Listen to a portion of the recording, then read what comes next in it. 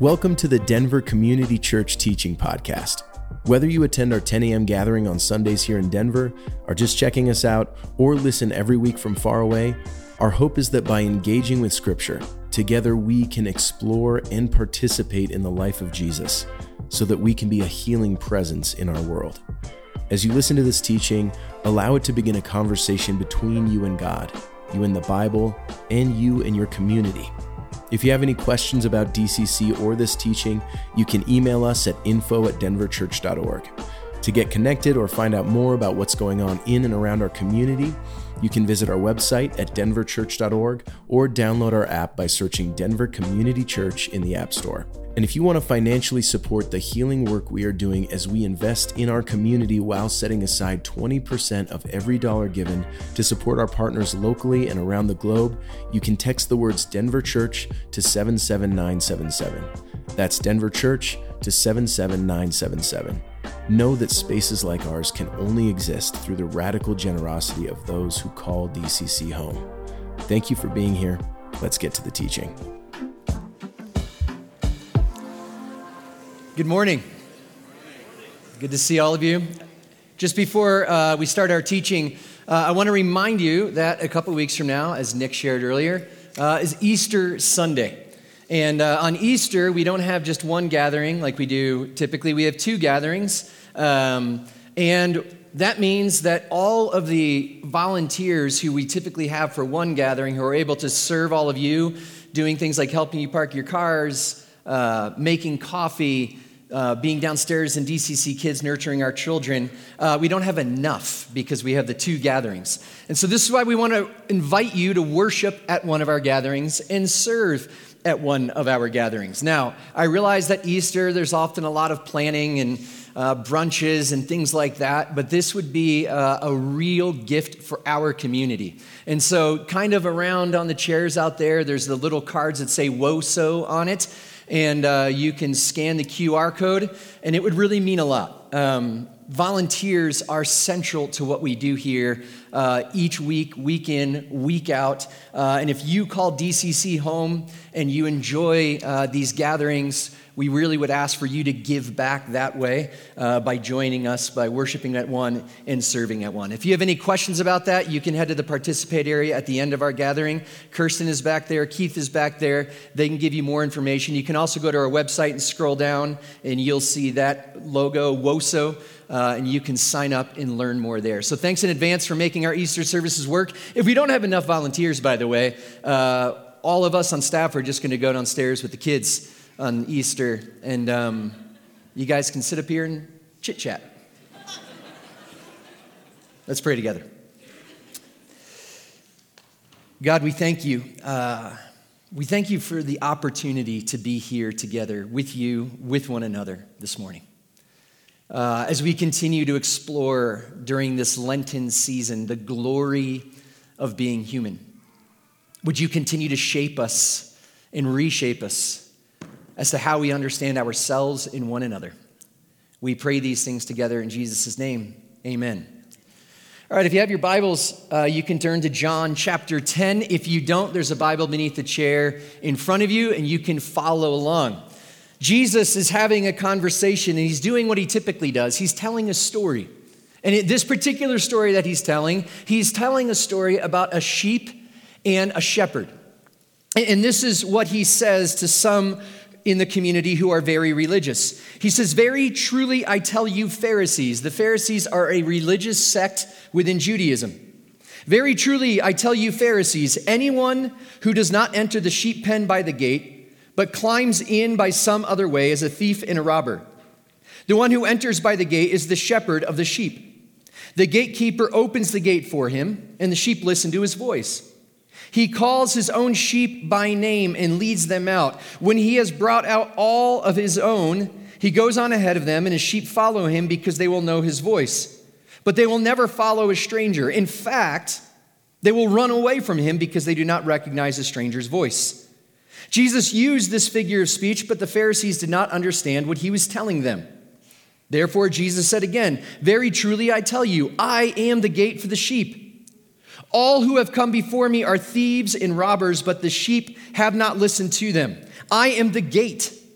Whoever enters through me will be saved. They will come in and go out and find pasture. The thief comes only to steal and kill and destroy. I have come that they might have life and have it to the full. I am the good shepherd. The good shepherd lays down his life for the sheep.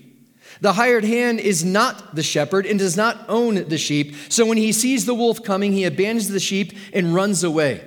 Then the wolf attacks the flock and scatters it. The man runs away because he is a hired hand and cares nothing for the sheep. I am the good shepherd. I know my sheep, and my sheep know me, just as the Father knows me, and I know the Father, and I lay down my life for the sheep. I have other sheep that are not of this sheep pen. I must bring them also. They too will listen to my voice, and there shall be one flock and one shepherd. The reason my Father loves me is that I lay down my life only to take it up again. No one takes it from me, but I lay it down of my own accord. I have authority to lay it down and authority to take it up again. This command I received from the Father. Now, there's that little bit in there where it says the Pharisees don't know what he's saying. I may have just read all those verses, and you might be like, I have no idea what he's saying. Because it's all metaphor. And what Jesus seems to be getting at is this. Proof that I love the sheep is this, that I'll lay down my life for him. And no one else is going to do that. Now, we're just a couple of weeks away from Good Friday, and I'm assuming you know the story of Easter weekend, or Good Friday, Holy Saturday, and Easter, is that Jesus was crucified. Jesus died. Jesus, as he says here, laid down his life for the sheep. And I want to ask the question this morning, why? Why did Jesus lay down his life for the sheep? Now, some of you may presume you know the answer to that because if you've grown up in and around the church, you've heard stories about why Jesus laid down his life or why Jesus was crucified or why Jesus died. I grew up in and around the church, went to Christian schools my entire life, and so I heard the story a lot. And the stories that we tell are incredibly important because those stories will shape us and shape the way we see the world. And the story around Jesus' death seemed to be pretty straightforward. There was this idea of sin. And the world that I grew up in was very fundamentalist, very religious, and so sin was talked about a lot. Sin almost felt like it was the central character of the story. And sin was this thing that we did that angered God. And so I grew up in a world where, sin is like, drugs, sex, and rock and roll, and cigarettes, of course. Like sin are these rules that you break. It's these things that you do. And when you do these things, you prove one thing to everybody, that you and me are sinners. You see, sin wasn't just the central character. Sin was also our identity as human beings. I was told that we are born sinners, that we love sinning, that we choose sin, that we revel in sin. It's almost as though someone's beginning the story about humanity in Genesis chapter 3 and forgetting that our foundational identity is found in Genesis chapter 1 that says you and me and all human beings bear the divine image. That's our identity. But the story that I heard growing up was, no, your foundational identity is that you are a sinner and that you sin and you love sin. And, this is very important, God hates sin. And just so you know, every time you sin, you are committing an offense directly against God himself. And so not only does God hate sin, God hates you. Now, it might seem far-fetched to you to believe that anyone stood on a platform and looked at a group of people and said things like, God hates you. But I can tell you, I heard that multiple times preached from platforms while I was growing up. I heard things like this: God can't stand to be in the same room as you. God is disgusted by you. When I was a freshman in high school, I remember this speaker who was like, God looks at you like you are a maggot, and you know what God does to maggots, don't you? Which I didn't, because I've never read anything about what God does to maggots. But you can imagine as a kid who was 14 years old, not even 5 feet tall, under 100 pounds, frantically knocking on the door of puberty only for there to be no answer, how terrifying it was to hear God thinks you're a maggot and God hates you. But this is what I heard all the time. It was kind of like, all right, it must be true. There's enough people saying it. And so God, if left to God's own devices, God was going to just destroy everybody. And this is what I heard about all the time, over and over and over. I used to sit there thinking, man, I really hope that these people aren't the ones writing greeting cards, you know? You better get saved or else turn or burn. I mean, this is the message. And eventually, at some point in some cosmic world, Jesus kind of was like, hey, Dad, can we chat? You seem kind of upset. And I get it, all the sinners. So I have an idea. What if I went down there and all of that wrath and anger and punishment you just want to unleash on human beings, what if you unleashed it on me? And then you can be okay with them. God's like, fine. Jesus is like, good. God's like, I'm going to send you to a virgin. Jesus is like, what? Doesn't make any sense.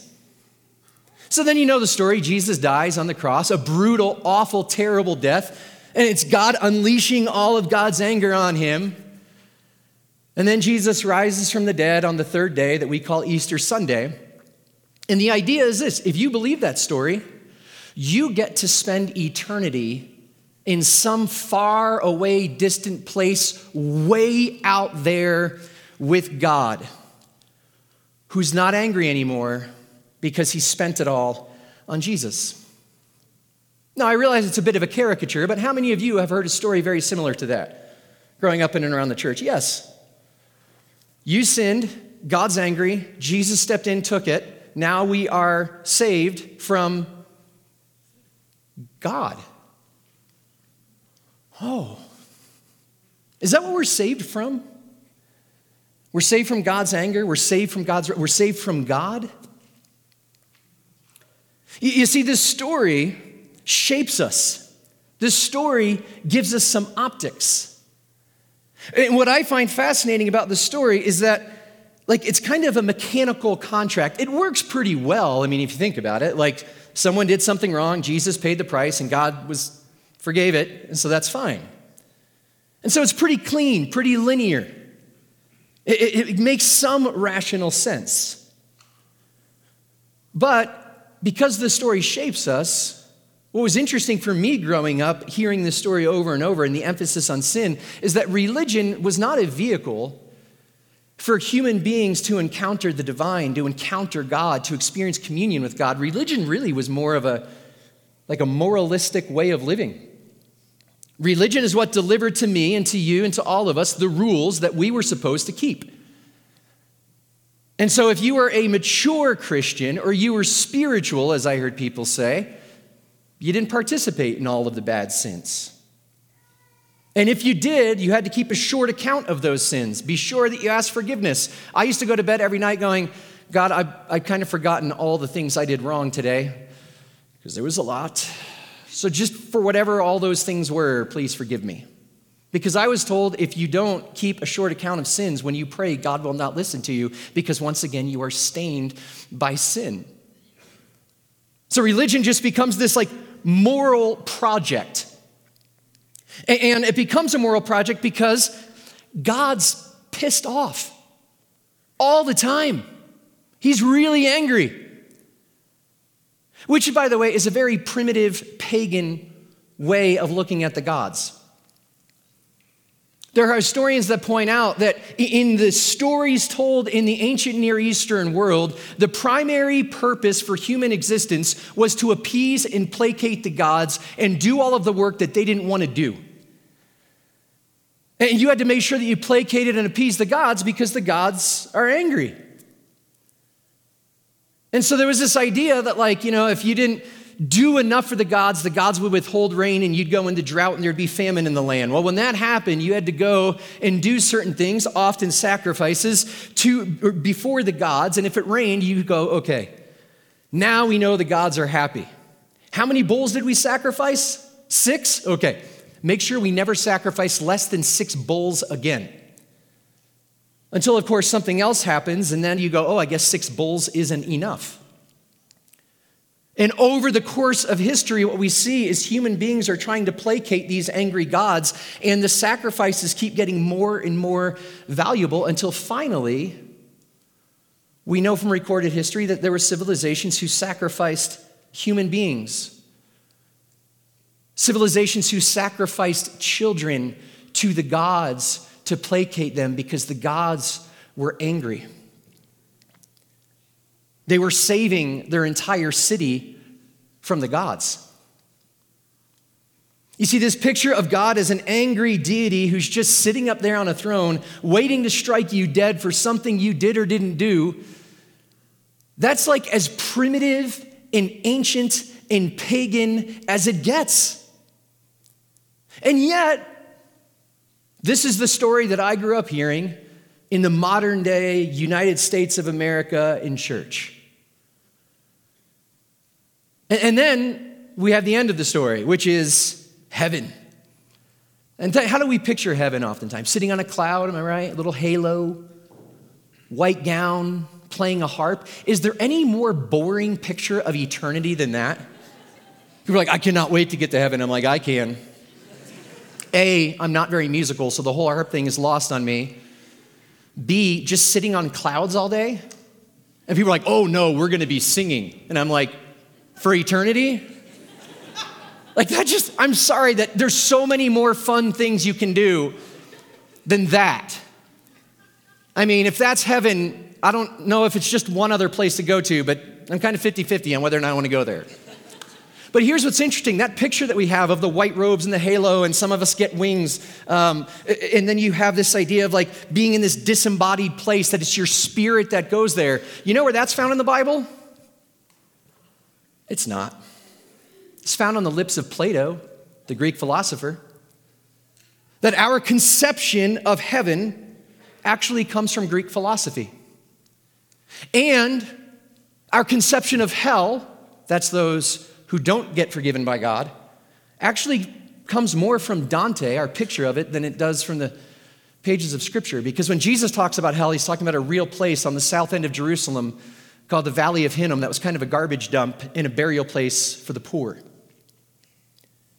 So our story that we're telling is this idea of a moralistic religion, of a pagan God, and of a vision of Greek philosophy about what the eternal life looks like. And our stories shape us. Our stories shape us and reshape us and shape the way that we see the world, and even can shape the way that we see God. Which is probably why so many of us don't have an intimate relationship with God, but in the words of Richard Rohr, we have more of a cautious standoff with an angry deity. Some of you are thinking to yourself, like, where is he going with all this? Because maybe it feels a little disorienting. Maybe it feels a little disruptive because, well, I mean, if I'm wrong and you're wrong and we're all wrong, then you know where we're going. And it's not with clouds. So that's a good question. Where am I going with this? Well, I want to say this. I think the story that I just told and critiqued actually has some viability to it, which is probably why it's had such staying power. However, I think even though it might have some right components, I think they've been like misassembled. And we're pointing at things in a way that's not very clear, and we're being influenced, as all of us are, by other things that just may not be fully true. So let's retell this story, starting with sin, because people love talking about sin, don't we? That was a joke. You apparently don't, because none of you laughed. If you were with us last week, we talked about sin, and we said this: sin is the disruption of shalom. Shalom is what existed, this peace, this unity, this perfect justice that existed in the garden that we read about in Genesis chapter 1. Shalom is the way things are supposed to be. Sin is the way things are not supposed to be. And we talked about how things in our world and things within us are not the way they're supposed to be. But there's also a greater significance to sin in that in both the Jewish and Christian tradition, they didn't see sin as a bunch of little misdeeds and actions that we can do or not do that are going to get us into trouble. They understood that sin was a force, an energy, a power that was working against us. The Episcopal priest Fleming Rutledge says this about sin: sin is not so much a collection of individual misdeeds as it is an active, malevolent agency bent upon despoiling, imprisonment, and death. It is the utter undoing of God's purposes. Misdeeds are a sign of that agency at work. They are not the thing itself. It is the thing itself that is our cosmic enemy. It's interesting to note that the ancient Jewish people said the consequences of sin are exile or enslavement or imprisonment. They recognized that sin, this powerful force that Rutledge talks about, enslaved people, imprisoned people, and that we made an agreement to participate with it. That sin is this thing that's absolutely and totally destroying creation, that we are being crushed beneath the indignity of sin as human beings. This is not what we were made for. That sin's not you just walking around telling, a lie. Sin's you not just breaking a few rules, because I understand when people see sin that way, they're like, God's going to send me to hell forever because I told a few lies? Well, of course that's confusing. No, sin is a destructive force that is bent on undoing shalom. This is the Jewish and Christian understanding. Now, if you are a God who brings this universe into being, if you are a God who is all about shalom, wouldn't you be a little bit upset if this force was bent on undoing all of that? Let me ask it this way. How many of you have a friend or a partner or a child, and you've seen that person be wounded by, betrayed by someone else? In those moments, how do you feel toward that other person who did the betraying or did the wounding or did the hurting? You're not like, oh, get over here so I can give you a big hug, get into these arms, right? No. If you're anything like me, like when I see somebody hurt my kids, it's on. And some of you are like, well, you don't look real big. That's fine. Tell yourself that story because you'll never see it coming. I am Cuban and I am Irish. Enough said. I want to destroy it. When we read this idea of God's anger is at this force. Some of you are like, I don't know if I like the idea of an angry God. Okay. Do we not want God to be angry about racism? Do we want a God that just kind of shrugs his shoulders when he sees abuse? Do we want a God who just is kind of indifferent when it comes to sex trafficking and enslavement that still happens in our world today? Do we want a God who kind of rolls his eyes and does nothing when it comes to environmental degradation that's happening in our planet? I mean, I'm just going to assume if you're not okay with that, why would we want a God who seems to be okay with that?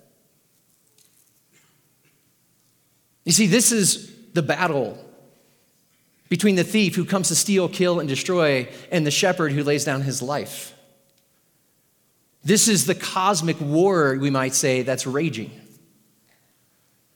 But we hear on the lips of Jesus that when he lays down his life, he didn't come in and fight in the way that evil fights. Instead, he took evil all upon himself. And in a way that I can't really fully explain, and the tradition holds that in that one moment on the cross, Jesus took all of the sin, all of the evil, all of the shame, all of the violence, all of the death on himself. And that is what God punished. You see, God didn't punish Jesus. We need to be very clear about this. One scholar said we don't read John 3:16 as for God so loved the world that he gave his only son. We read it as saying God hated the world so much he killed his only son. No, Romans chapter 8, Paul's very clear that God condemned sin in Jesus, not condemned, not punished Jesus. N.T. Wright points this out and he says this. Here's a point that must be noted most carefully. Paul does not say that God punished Jesus.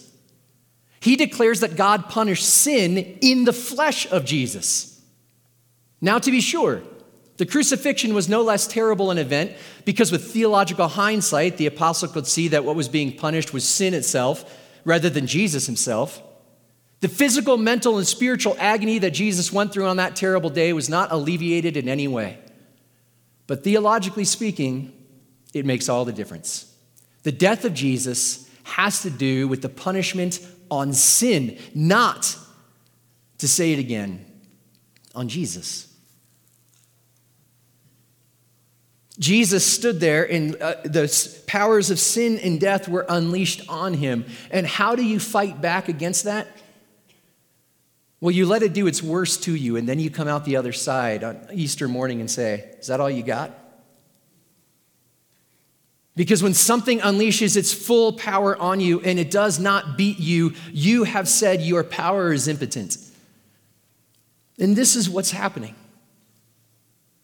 And it's because Jesus laid down his life that we are then those who Jesus says can have life and have it to the full, which many say is a Jewish idiom for eternal life. Many of us equate eternal life in heaven. But eternal life, while it is heaven and a reference to heaven, it's a Jewish kind of heaven, not a Greek kind of heaven. In the Jewish mindset, heaven was simply the place where God's presence was real, the place where God was fully present and we were fully present with God. This heaven spoke of communion, connection, restoration. You see, that's a very different story than the one many of us grew up hearing. And here's the confounding thing. It's not even new. It didn't begin even when Jesus died on the cross. This story has always been true. Robert Capon says it this way. He says, the mysterious reconciling grace that was revealed in Jesus is not something that got its act in gear for the first time in Jesus. Rather, it's a feature of the very constitution of the universe. A feature that was there all along for everybody and everything. And it was there, Christians believe, because the person who manifests himself finally and fully in Jesus' humanity is no other than the Word of God, the second person of the three persons in one God who's intimately and immediately present to every scrap of creation from start to finish.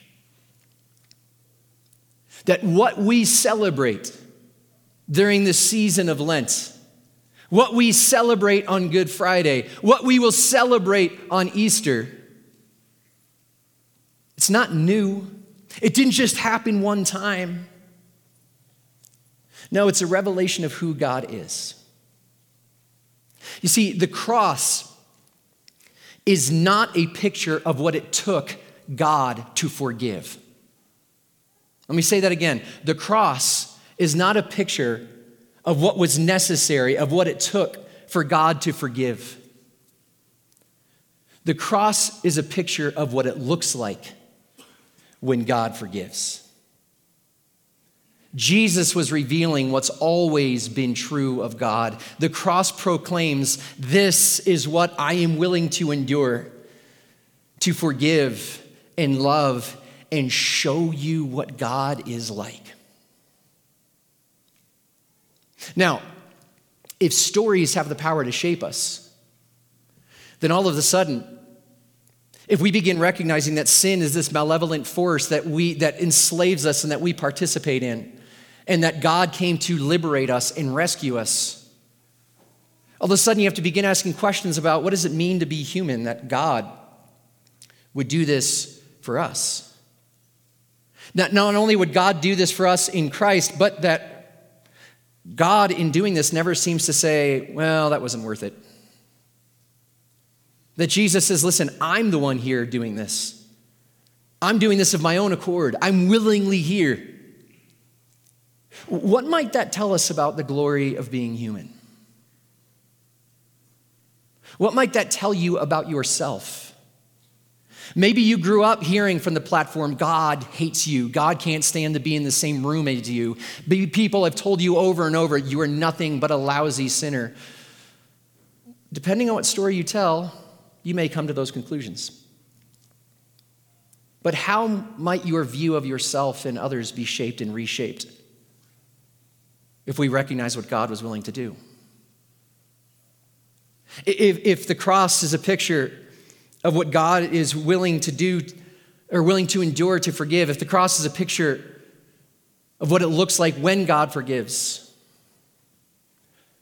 maybe God's not angry. Maybe God actually is love. If heaven's not just like a get out of jail free card and we're getting out of here and we're up there, but heaven is actually this place that's real and concrete and provides tangible communion and restoration and renewal with God and others. And then it's not some distant day far away, but it's this life that Jesus talks about, life to the full that we can have right now. What might that tell us about the way that we can live today? You see, the stories that we tell shape us and reshape us and shape the way that we see the world. And my hope is that we'll be those who learn to tell a better story. One that reflects the heart of a loving God who longs to liberate us so that we might have life and have it to the full. Let's pray together.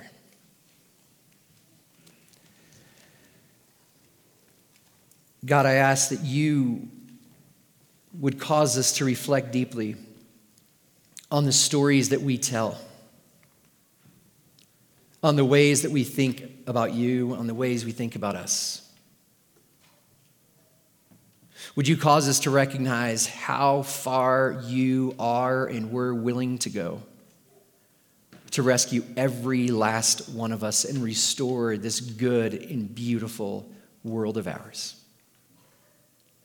May we see that you know and believe we are worth it, that you are a God of love, and that you invite us into communion with you right here and right now.